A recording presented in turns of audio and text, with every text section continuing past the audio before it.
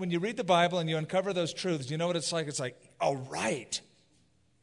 And it's great to have that experience in reading the Bible text, as something is revealed to you like never before.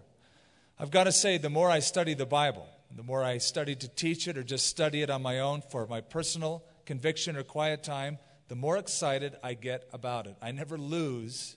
If anything, I gain a hunger and a thirst to know it and to learn more about it. I never lose that draw or that pull to understand God's Word, but especially to understand the mind of God Himself through the Bible. Not just to understand about God or about this book, but to see the mind and the heart of God as revealed in the Scripture. It's wonderful. Now, if you are ever planning to go with us to Israel, and I probably shouldn't preface it that way because I'll be asked, when is your next tour to Israel? And I don't know. I'm going to call and set a date. But we get on a bus, and the first day, after taking you to Caesarea, going up the coast, and then at Haifa, and if you got a map, you can follow along, at Haifa, that little outcropping up north, we take a road inland and have a Bible study overlooking the Valley of Armageddon. Then after that, we take a little windy road up to Nazareth, from Nazareth toward Nain, and from Nain up to Capernaum. We can cover all of that in one day by bus. It's a small country. On foot, it would be much different. And we're going to read about some of these places in our Bible study tonight, hopefully, if I can hurry up the pace and get to it in chapter 7. But as you get past Capernaum, on the shores of the Sea of Galilee, it's very hilly. The Sea of Galilee is 700 feet below sea level. And this time of the year, when we usually go, it's green. Starting to dry up a little bit because it's getting warmer, but it's very green. And we love to take the people off the bus and walk down a little dirt road off on a little hillside overlooking the Sea of Galilee, where probably Jesus gave the sermon that we are reading in chapter 6 of Luke, the Sermon on the Mount, with a commanding view of the eastern side of the Golan Heights, the Sea of Galilee in front of us, Tiberias off to the right, a little bit south, Capernaum off to our left. A beautiful and fertile area of Israel. Jesus taught so many of his truths outside. That's why when we go to these places, and our tour guide says, would you like to go to this church or that church? We go, no. We don't want to go to any church. We can visit any country to go to a church. We're not interested in seeing the inside of a building that man made. Take us out to the country where Jesus hung out with the disciples. That's what we want to see, the countryside, the land. And we've been quite an enigma to the tour guides in Israel who think that, well, you bring a Christian group over there, you just show them this church and this stained glass window and that statue, and they'll all be happy. And they say, now you guys are a different breed. You want to see Israel. You want to see the land. It was out in this beautiful natural setting that Jesus taught so many of his truths, using the natural wonders, using the sky, the sea, the flowers of the field, the grass which comes up and withers quickly. The sun blights it in the Mideast area. Now, this Sermon on the Mount that we're reading, as we mentioned a few weeks ago, is probably a shorter version of Matthew's chapter 5, 6, and 7. It's a condensed version. Some think it's altogether a different scene. I happen to think it's a condensed version. It's Luke's version of the same sermon, but it's in a condensed form. And he's taken select things to share with us. And so in verse 17, just to kind of backtrack a bit, he came down with them and stood on a level place. Another rendering of that same verse is a plateau in a mountainous area, a hilly area, which would fit Galilee perfectly and would line up with Matthew's account. Jesus took them onto a mountain, that is a shallow hill, overlooking the Sea of Galilee. And a great multitude of people from all Judea, Jerusalem, from the seacoast of Tyre and Sidon, who came to hear him and be healed of their diseases, as well as those who were tormented with unclean spirits, and they were healed. And the whole multitude sought to touch him, for power went out from him, and he healed them all. Then he lifted up his eyes toward his disciples. Now, Jesus is teaching not the crowds.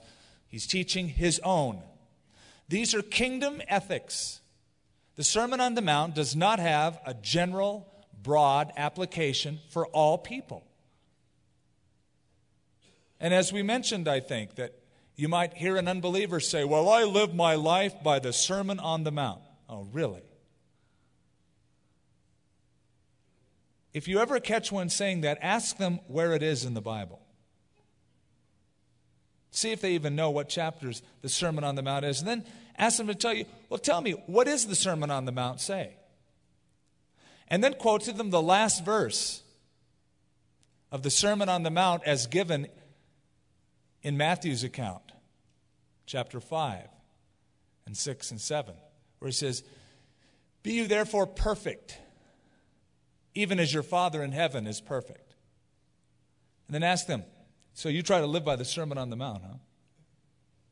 And as you read the Sermon on the Mount, though it has kingdom ethics, you quickly see that it condemns the average person, even the average Christian. It brings you to your knees, and you realize you cannot live the Christian life apart from a work of the Holy Spirit in your life.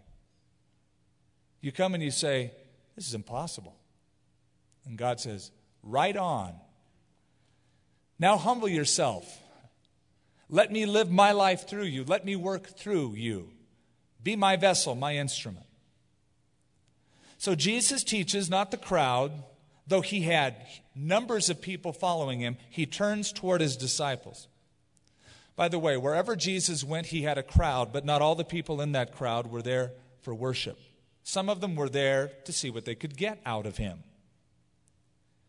Crowds should never impress the Christian, which they often do.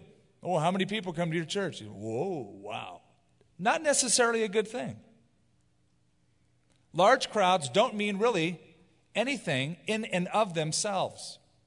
There are many large cultic movements that draw vast crowds. There are many aberrant religions.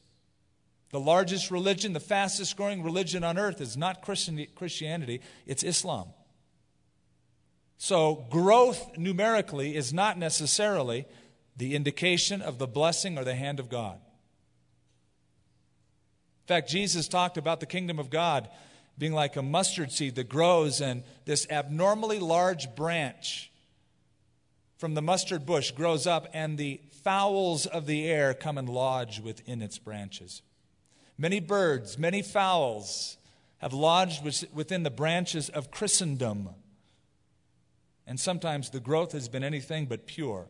And so Jesus had people following him for mixed motives. Some to worship, some to listen, others out of curiosity, others because Jesus gave free meals on occasions and would touch people and heal people. Now, I realize that in every church, there's a mixed multitude. I'd love to be able to say tonight, everybody in this auditorium is following Jesus Christ with all of their heart, mind, soul, and strength. But I know that's not true. I think Jesus accurately painted a picture of every assembly when he gave the parable of the 4 soils in Matthew chapter 13. The seed that is sown in various types of hearts. Some people hear it and immediately they close their heart, they close their mind, they go, that's not for me, I don't want to hear it. I won't let it penetrate. Jesus said, the enemy comes and snatches away the seed that was sown on the soil. Then others hear and they go, ooh, that's exciting. Yeah, I buy into that. Right on, I'm going to get into this stuff. And they get very emotional, very excited, but it's very short-lived. It's just emotions above the surface. There's no roots. And when the sun of persecution and the heat of trials come, they wither up and they vanish, and you don't see them around anymore. Others make a superficial commitment, but the world competes for their time and their energy. The entertainment of the world chokes up the seed within the heart. They see this, they hear that, they want to get involved in this, and the Bible, Christianity, Bible study takes second, third, fourth, fifth, and sometimes just laid back completely.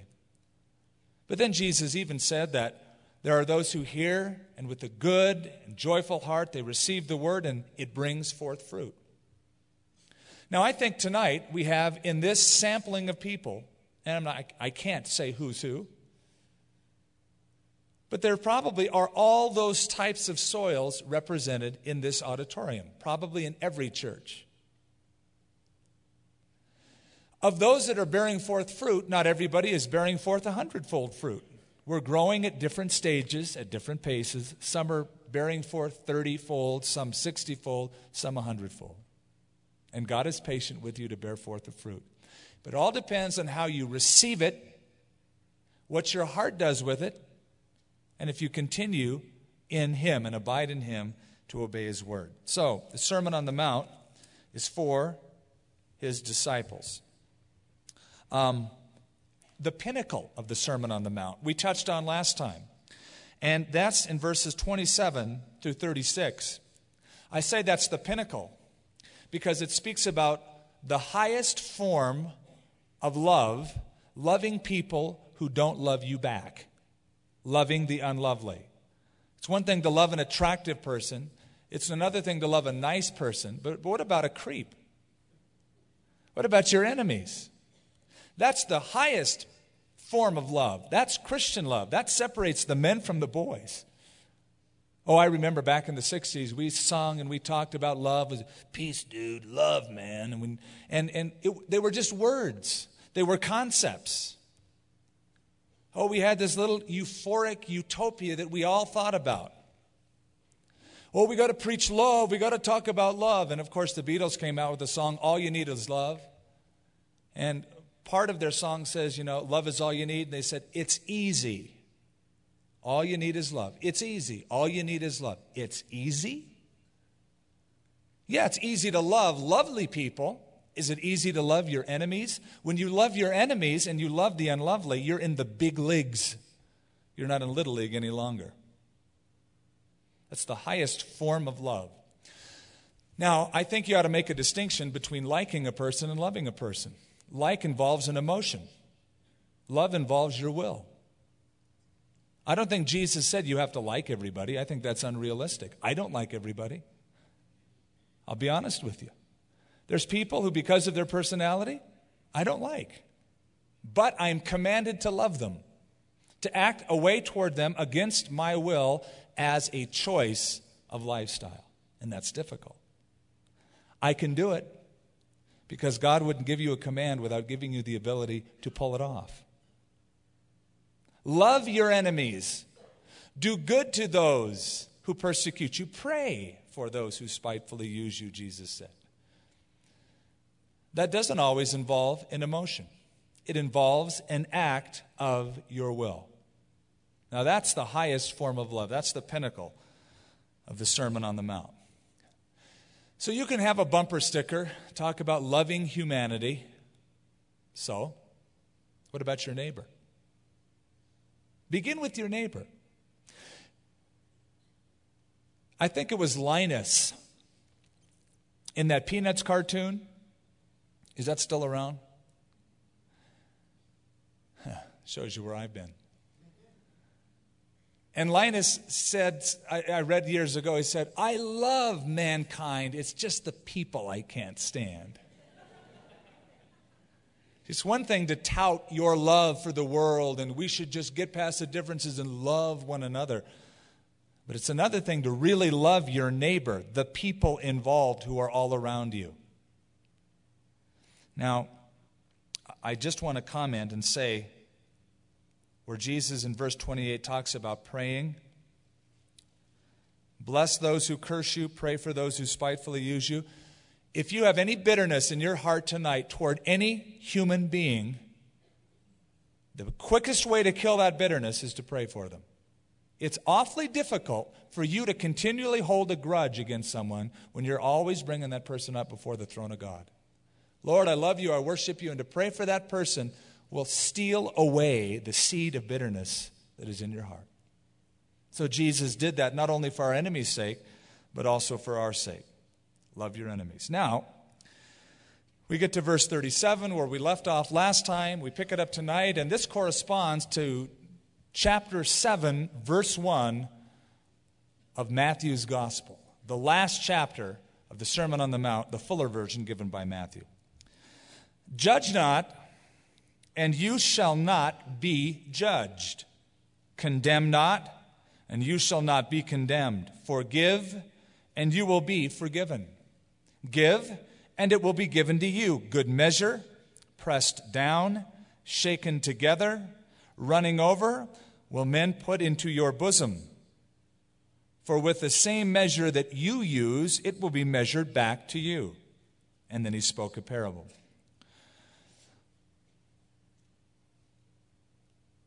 Have you ever had an opinion, shared a conviction, stood up for a truth,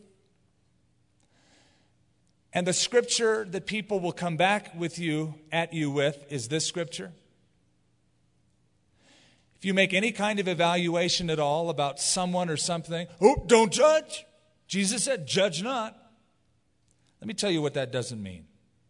It doesn't mean that you can't make any critical judgment about a person's activity or belief system. It does not mean that. Perish that thought forever. If it meant that, then we have a conflict in the scripture. Because in Matthew's version of this, where he says, judge not, you will be not judged, in the same breath, Jesus says, don't give what is holy to the dogs, or don't cast your pearls before pigs. Now, it's obvious.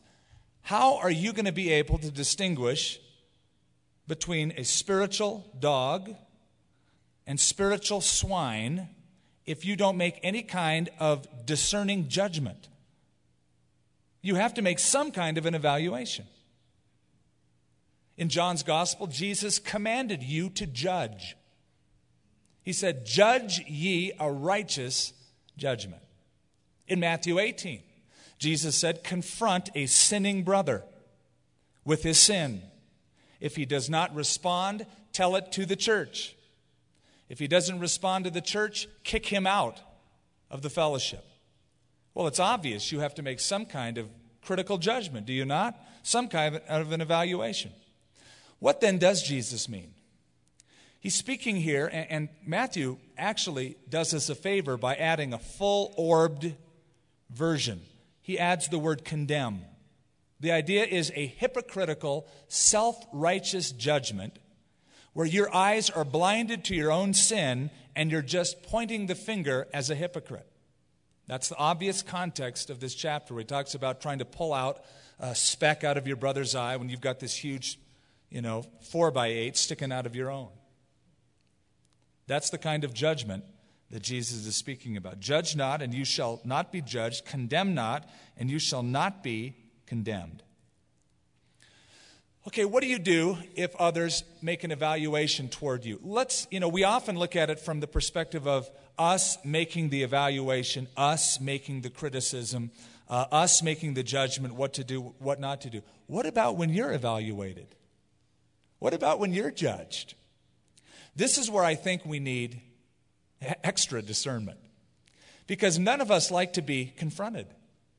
None of us like people to tell us what's wrong, but faithful are the wounds of a friend.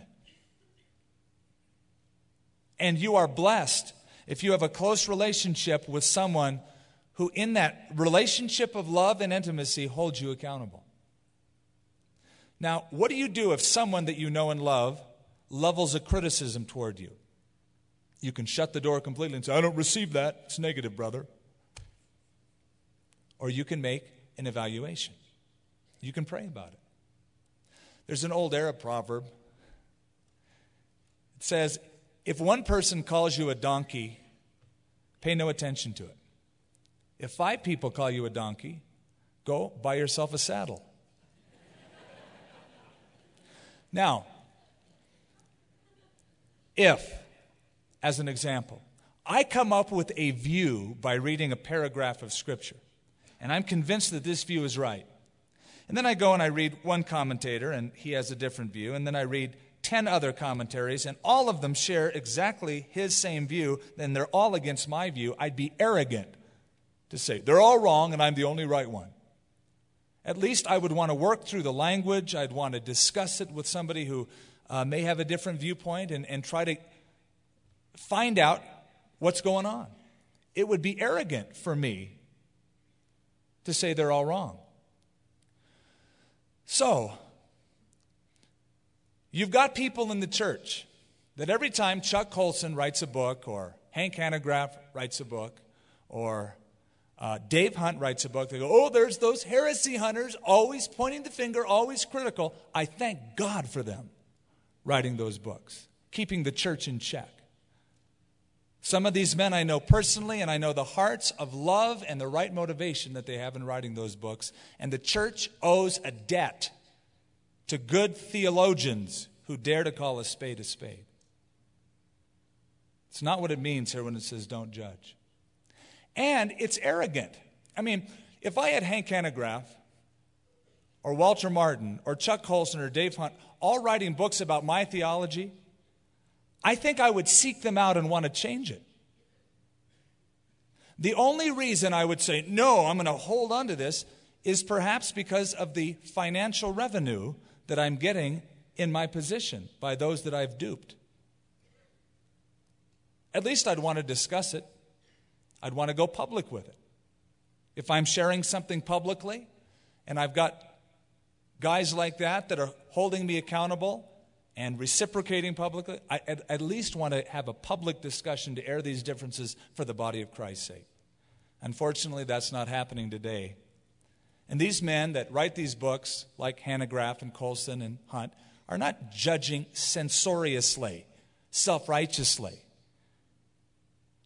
They are inspecting the tree for its fruit. And I've often said, fine, don't call it judging, call it fruit inspecting. Jesus said, you'll know them by their fruits. And if you look at the fruit and it's rotten, it's not unloving to say, rotten fruit on that tree. It's loving. It's loving because every time you stand up for the truth, you know there's going to be people who are going to come against you. And they'll share all sorts of emotional ideas of why you shouldn't do this, but they won't be able to back it up with a solid exegesis from the Scripture. All right, let's get into the context. And he spoke a parable to them. Can the blind lead the blind? Will they not both fall into the ditch? Now the idea is, you have a person judging everybody self-righteously, hypocritically. Probably he's thinking about the Pharisees when he's sharing this, who feel that they themselves are competent leaders of the truth, but they are blind themselves. Being blind, they're not good guides. Now, I have heard that blind people have excellent senses of direction. Because of their handicap, they've made up for it with an excellent sense of direction. Their brain is just compensated. However, those who are blind will probably not be hired to pilot an airplane or to be a guide on a wilderness experience. It wouldn't make much sense. Because though they have a sense of direction, there's enough stuff in the way that it's going to get everybody in trouble. So you've got these Pharisees, and they're the ones pointing the fingers at everybody. Yet they themselves are in sin, and it's an unrighteous judgment because they're not looking at their own problems, their own sin. They're just the gospel Gestapo, so to speak. They're just sin sniffers, looking at everybody else's faults. They're the ones that have this big beam in their eyes and they're looking for specks. Jesus mentions that. He says they'll both fall into the ditch. A disciple is not above his teacher, but everyone who is perfectly trained will be like his teacher. And why do you look at the speck in your brother's eye, but do not perceive the plank in your own eye? Now, Jesus called the scribes, the Pharisees, blind guides who strain at a gnat and swallow a camel. Then in John's Gospel, the 9th chapter, there's a man in Jerusalem who's blind from birth, physically blind. Jesus touches him, does something very interesting, takes mud, spits in it, rubs it around, puts it in his eyes, and says, tell the guy to go wash. Goes to the pool of Siloam, washes off the mud, he can see perfectly. The Pharisees hear about it. They go to him. Who healed you? Tell us about this man. I don't know about him. All I know is that I was blind and now I can see. The Pharisees found Jesus and they had a conversation. And Jesus said, for judgment I have come into this world, that those who are blind may see, and that those who see may become blind. The Pharisees understood what he was saying. He said, are you saying we're blind also? Jesus said, if you were to say you're blind, if you were blind, you'd have no sin. In other words, if you were incapable of seeing, you'd have no fault. But because you say we see, therefore your sin remains. Loosely paraphrased, yes, you're as blind as a spiritual bat. And you're trying to point out everybody else's sin. They had just excommunicated this blind man, now healed, out of the synagogue and out of the temple. Here's a blind man who could see, in contrast to spiritually blind people who thought they could see and couldn't. Okay. When he shared verse 41, I bet he had an audible laugh from the crowd. That is a joke. It's the whole idea of, hey, brother, I see something wrong in your eye, a little speck. Hey, you've got this huge telephone pole hanging out of your eye. Yeah, here. Don't move. Let me get it. Oh, I bumped you with my telephone pole. Excuse me. Let me turn my head a little bit. It is a laughable analogy. He's showing how ridiculous it is to live a hypocritical life and try to point people to spiritual truth. Or how can you say to your brother, brother, let me remove the speck that is in your eye, when you yourself do not see the plank that is in your own eye? Hypocrite, first remove the plank from your own eye, and then you will see clearly to remove the speck that is in your brother's eye.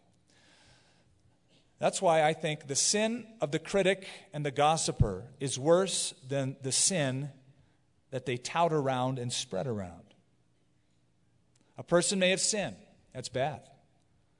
Maybe he had some kind of a business slip-up, sexual misconduct. It's bad. It's tragic. But then to go around and spread it by gossip and a sense of rumor, acting, well, I'm self-righteous, this person did this. It's worse. It's worse. Stop and see the sin that you're spreading around. And once you've repented and humbled yourself in that sin, then in humility go and approach that brother or sister. First, remove the plank from your own eye, that you will see clearly to remove the speck that is in your brother's eye. How easy it is it not, to see our sins on somebody else, but not in our own lives? We're blind to our own sins. We see them in other people. We turn on television. We see something and go, oh, that's horrible. A lot of times, those things are going on in our own hearts, our own lives. Remember, David did this. Slept with Bathsheba, committed adultery.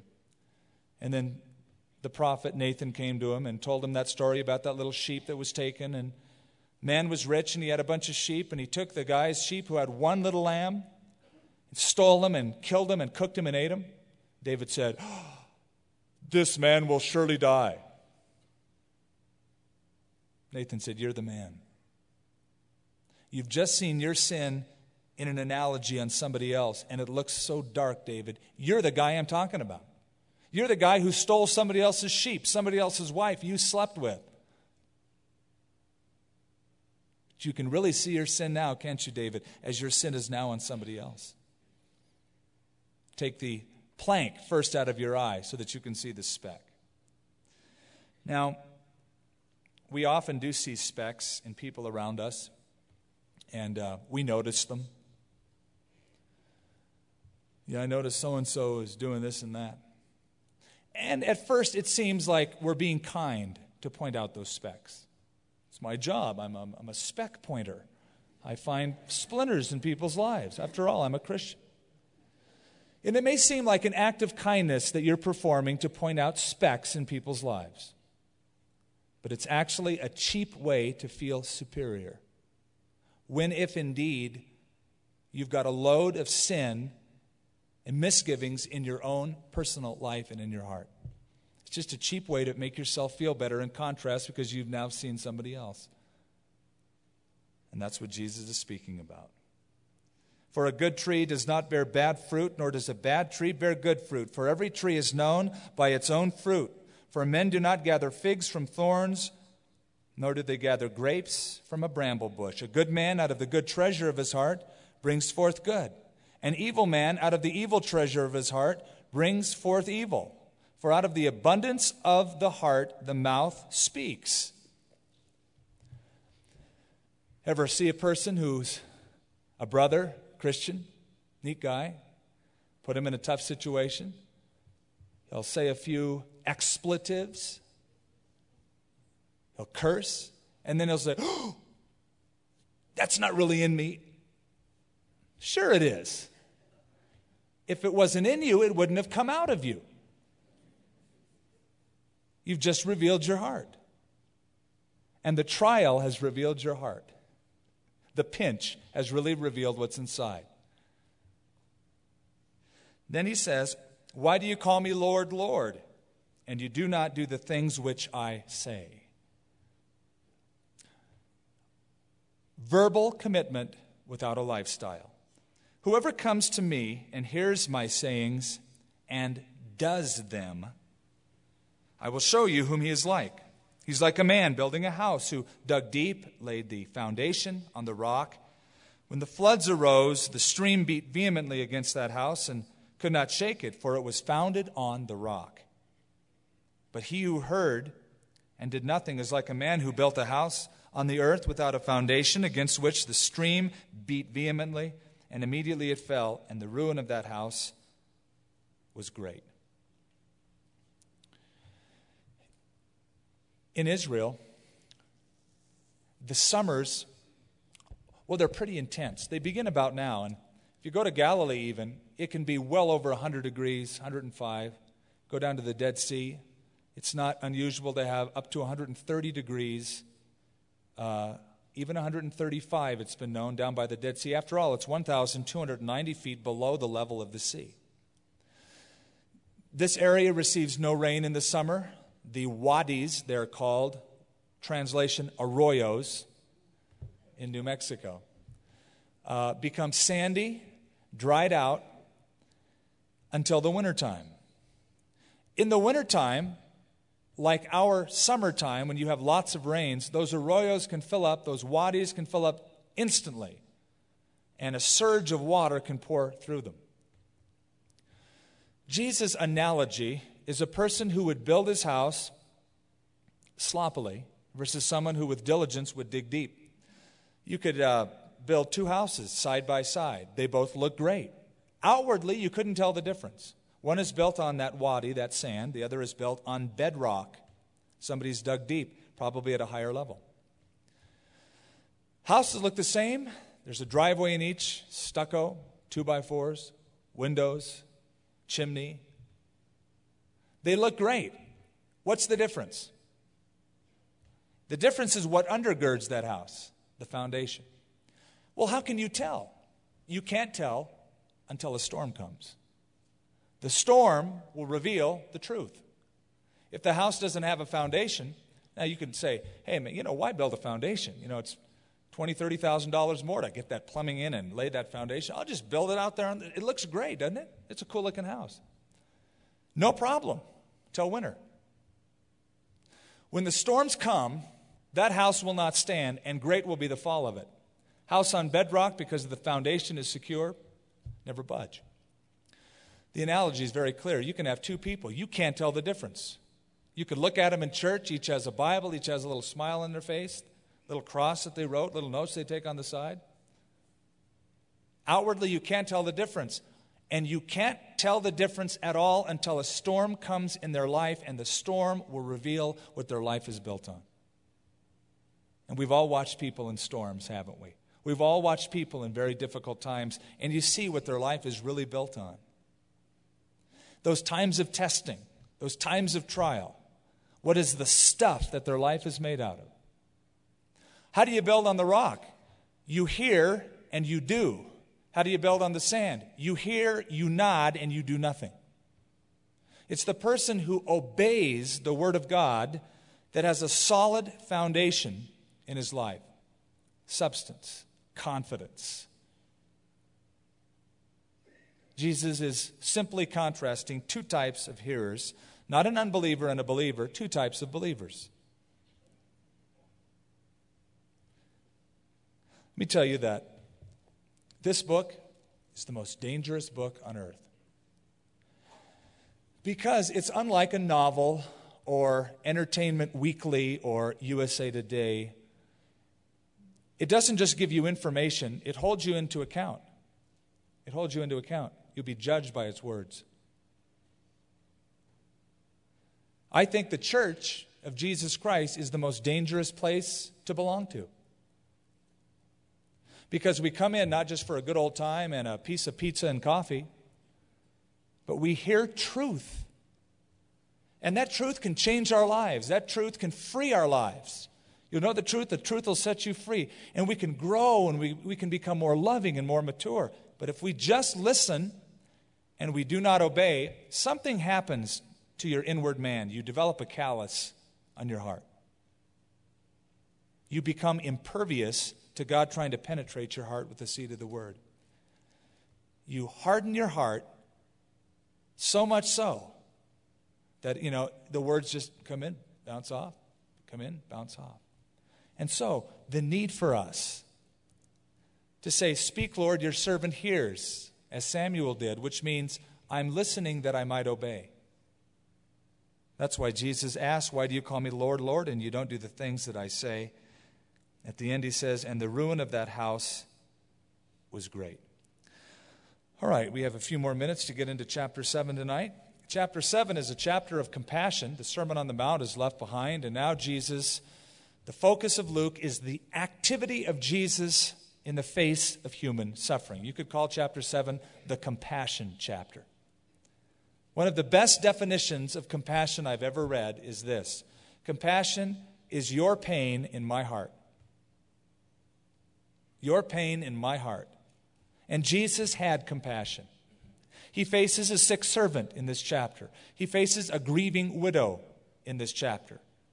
He faces a doubting prophet, John the Baptist, in prison in this chapter.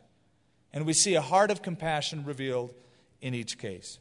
Now, when he had concluded all these sayings in the hearing of the people, he entered Capernaum. That's why I think chapter 6 is a shorter account of Matthew 5, 6, and 7, the Sermon on the Mount, because it's so close to Capernaum, and that mount is right there on the upslope. You could go right down into Capernaum. And a certain centurion's servant, who was dear to him, was sick and ready to die. So when he heard about Jesus, he sent elders of the Jews to him, pleading with him to come and heal his servant. And when he came to Jesus, they begged him earnestly, saying that the one for whom he should do this was worthy, for he loves our nation and has built us a synagogue. And Jesus went with them. And when he was already not far from the house, the centurion sent friends to him, saying to him, "Lord, do not trouble yourself, for I am not worthy that you should enter my roof. Therefore, I did not even think myself worthy to come to you. But say the word, and my servant will be healed." A Roman centurion is the backbone of the Roman army. That's what they were called. They watched 100 men, as the name implies.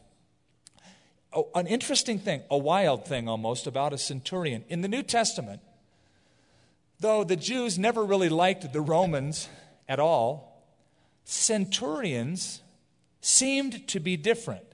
Every time almost you read about a centurion, he's seen in a favorable light. This centurion loved the Jews enough to build them a synagogue. This centurion loved his own servant. He wasn't indifferent to the need of a slave. He loved him. He wanted to see him healed. He'd do anything. Then there was the centurion at the foot of the cross, whose heart was touched as he saw Jesus dying, and he said, "Surely this man is the Son of God." That was a centurion, a Roman centurion. Cornelius in the book of Acts, a Roman centurion who feared God and gave alms. His heart was open to God. So for some reason, these centurions, this backbone of the Roman army, there's several instances in the New Testament where they seem to be kind and open-hearted. They were even there at the baptism of John the Baptist at the Jordan River. Centurions came to be baptized by John. Now, he heard about Jesus. He sent elders of the Jews. This is a very intriguing story, that Jewish people would represent to Jesus a Roman centurion whom they loved. Not only did he love them, they loved him. Most of the Jews wanted nothing to do with the Romans, pleading with him that he would come and heal his servant.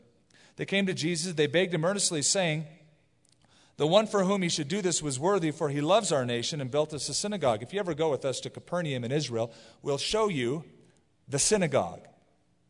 Not the very synagogue he built, because the synagogue there today is around 2nd or 3rd century. But you will see the foundation stones upon which that synagogue is built. Thus you will see the very synagogue that this centurion built for the Jews at the time of Jesus. So it's fascinating to kind of go there and see the area that this all happened in. And so it says Jesus went with him. So we see remarkable things about him. Number one, his love.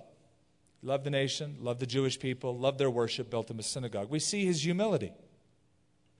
The humility of a Roman who would send Jewish representatives to Jesus, a poor rabbi, and the centurion, when he meets Jesus, would say, oh, I'm not even worthy to have you come into my roof.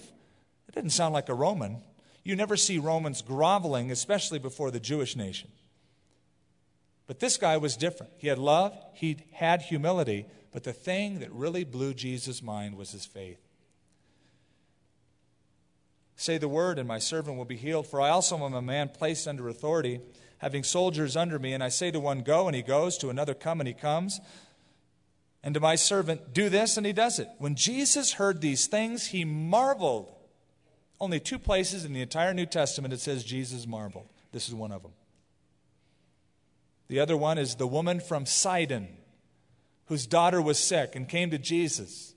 Said, Jesus, come and heal my daughter. And Jesus tested her. He said, it's not lawful to give what is holy to the dogs, the children's food, and give it to the dogs. And she said, yes, but Master, all I want is the scraps that fall from the table. All I want is the leftovers. I know that I'm not Jewish. I'm a Gentile from Sidon. All I want is a few scraps. Jesus marveled at her faith and said, woman, great is your faith. Now Jesus marveled at the centurion's faith here in the Gospel of Luke. He said, he marveled at him and turned around and said to the crowd that followed him, I say to you, I have not found such great faith, not even in Israel. And those who were sent, returning to the house, found the servant well, who had been sick.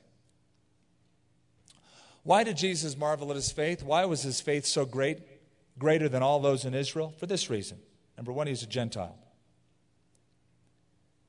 He has a pagan background. He didn't have a background of Bible. He's a Roman dude. The only thing he knew is paganism from Rome. Now, he loved the Jews and he built them a synagogue, but he's a foreign occupant in the land. Secondly, he's a soldier, and Roman centurions were taught to be self-sufficient. This man was not self-sufficient. He humbled himself and asked Jesus to come and heal. Thirdly, there's no record that this guy followed Jesus. He probably was stationed in Capernaum.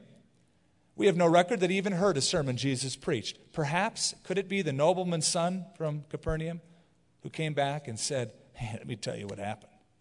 Let me tell you what happened with my son, how Jesus healed him. And just through the testimony, this man started to engender some faith. And that's all it took. And he knew who Jesus was. He wasn't just a poor rabbi. He was the Messiah, the Son of God. That's why he said, I'm not even worthy that you come under my roof. Then, and the real key to his faith is found in verse 8. I want you to notice this. For I also, the key word there is also. For I also am a man placed under authority, having soldiers under me. I say to one, go, and he goes, to another, come, and he comes. He's saying, Jesus, I recognize the parallel between you and me. I'm a centurion. I snap my fingers, I speak a word, and people do stuff. Because I'm a boss. I'm an important guy. I say to somebody, go. He didn't say, well, I don't want to. He goes. And I recognize that in the same way that I can command soldiers, you can command the physical world. You can speak to disease and have it vanish from your sight. I recognize that you have that kind of authority. For I also am a man under authority and a man of authority. And I recognize that you have that authority. You don't even have to come to say the word. And I know that the natural forces, including the diseases, will beckon and do your will. You just say it, and it'll happen. Jesus heard the words of a Gentile, self-sufficient centurion who believed that he had the authority to just say something and it'd be done. He's marveled. I've never seen so much faith in all of Israel. Now, while that was a compliment to him, it wasn't a compliment to Israel. Okay, let's forget about Israel for a minute and think about us. If this man, who had little or no instruction, had that much faith, how much faith should we have? We have an entire copy of God's revelation. We have the whole Bible. We have 2,000 years of church history. And yet so often, like Israel, we would say, Lord, I believe, help my unbelief. It's a good prayer to pray. Sometimes we're like the disciples when Jesus said, oh, you have little faith. Now, of all people, we should have more faith than anyone because of our advantages. And think of our advantages. Think of our advantages here at Calvary Chapel. We get to study the Bible every week. You get to hear Christian radio throughout the week. Good teachers throughout the week. There's Christian bookstores. You have access to so much faith-building material. I have not found as great a faith, no, not in Israel. And those who were sent, returning to the house, found the servant well, who had been sick. Now it happened, and we'll end probably with verse 17 tonight. Now it happened the day after that he went into the city called Nain. Now Nain is, 20 miles southwest of Capernaum. Take the Sea of Galilee, go a little bit south, a little bit west, mostly south. You'll get right into Nain. It's up in the hills, not far from Nazareth. It's a little place. You drive through it, blink an eye, and it's gone. Probably smaller even in Jesus' day, but nonetheless, it's a day's journey. It's 40 minutes by bus. It's a day's journey to walk there. Let's read the story and we'll make some comment on it. The day after, he went into a city called Nain, and many of his disciples went with him, and a large crowd. So Jesus, his disciples, and a whole bunch of folks. And when he came near the gate of the city, behold, a dead man being carried out, the only son of his mother, and she was a widow. And a large crowd from the city was with her. When the Lord saw her, he had compassion on her and said, do not weep. And he came and touched the open coffin, and those who carried him stood still, and he said, young man, I say to you, arise. And he who was dead sat up and began to speak. And he presented him to his mother. Then fear came upon all. Oh, I can imagine. You can imagine being at a funeral. You would never expect this. For the guy to sit up. And they had a conversation. He started talking. What did he say? Who knows? But I'm sure it was interesting. He began to speak. Fear came upon all. They glorified God, saying, a great prophet has risen up among us, and God has visited his people. And this report about him went throughout all of Judea and the surrounding region. In ancient Israel, they would bury a person the same day of his death because the hot sun would deteriorate the body very rapidly. Lazarus was in the grave, and Jesus had unrolled the stone. It had been 4 days, and the gal said, "Come on, Jesus, by now he stinketh," is the King James. There's a foul odor. The body is deteriorated. So they would bury them the same day. The person would die, and you didn't have a time to really have the family out. The family would mourn, instead of at a cemetery beforehand, at the tomb afterwards for 3 days. The Jewish belief is that the spirit of the dead person hovers over the tomb for 3 days and then departs. Not true, it's just a fable they came up with. Now, I was asked it this morning after one of the services about cremation. I get asked that. I've had a lot of questions recently about that. What about cremation? What does the Bible say? Point to me a scripture about cremation. I can't. I can't because the Jews never practiced it. They never believed in it. The Jews buried the person. Now, that doesn't mean they were necessarily right. I don't see anything wrong with cremation. Some churches, some people see something very fundamentally wrong with it. I don't. I think when you're dead, you're out of here. You're dead. I don't care what they do. This body afterwards, whether they burn it or bury it or whatever, put it in an old sack, it doesn't matter. When I'm out of here, I don't care. So what about the resurrection? You burn it, how are you going to raise? Listen, do you think God is incapable of finding the molecules in whatever state they're in? Or wherever they are, if you scatter them across New Zealand, that he's not going to find them? You think this is a dilemma for God?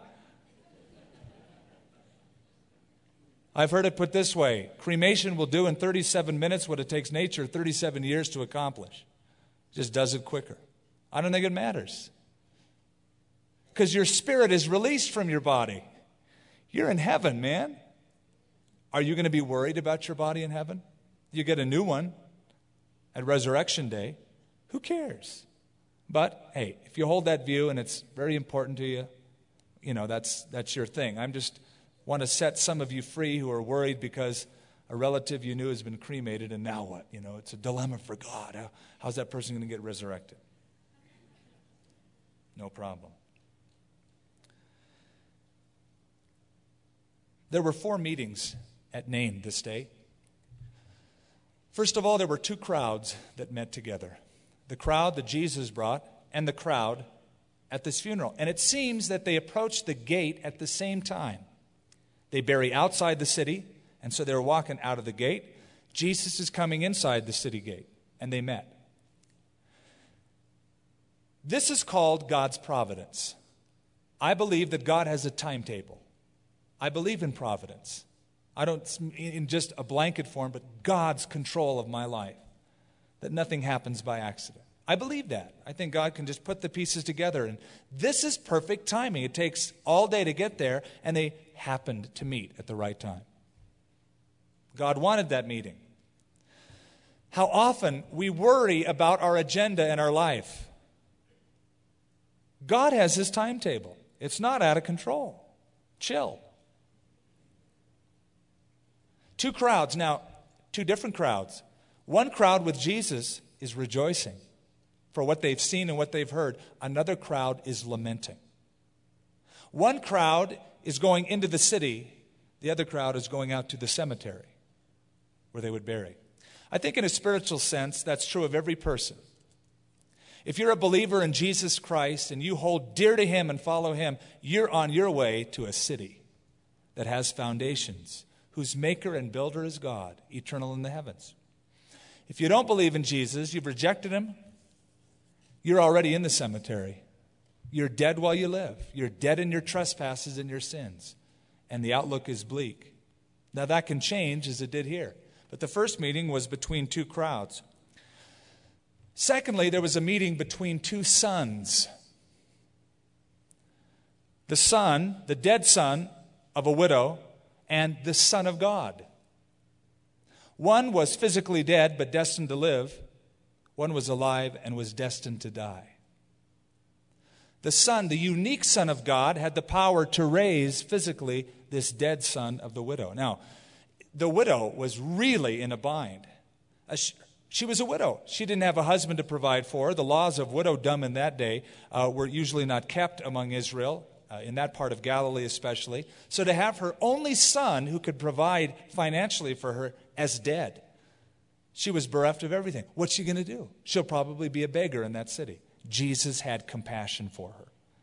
And the unique Son of God was there to heal. Two sons met. Thirdly, two sufferers met.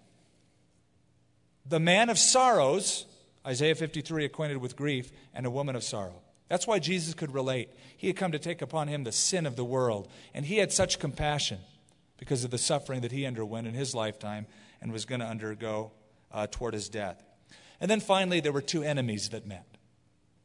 Jesus and the enemy of death. It says in 1 Corinthians chapter 15, the last enemy is death. It is quite an enemy. It's the enemy of mankind. Consider of all of the pain death has caused in this world. The sorrow and the pain that death causes every single day. The people that weep and mourn over the loss of loved ones. But Jesus conquered the last enemy. O death, where is your sting? O grave, where is your victory?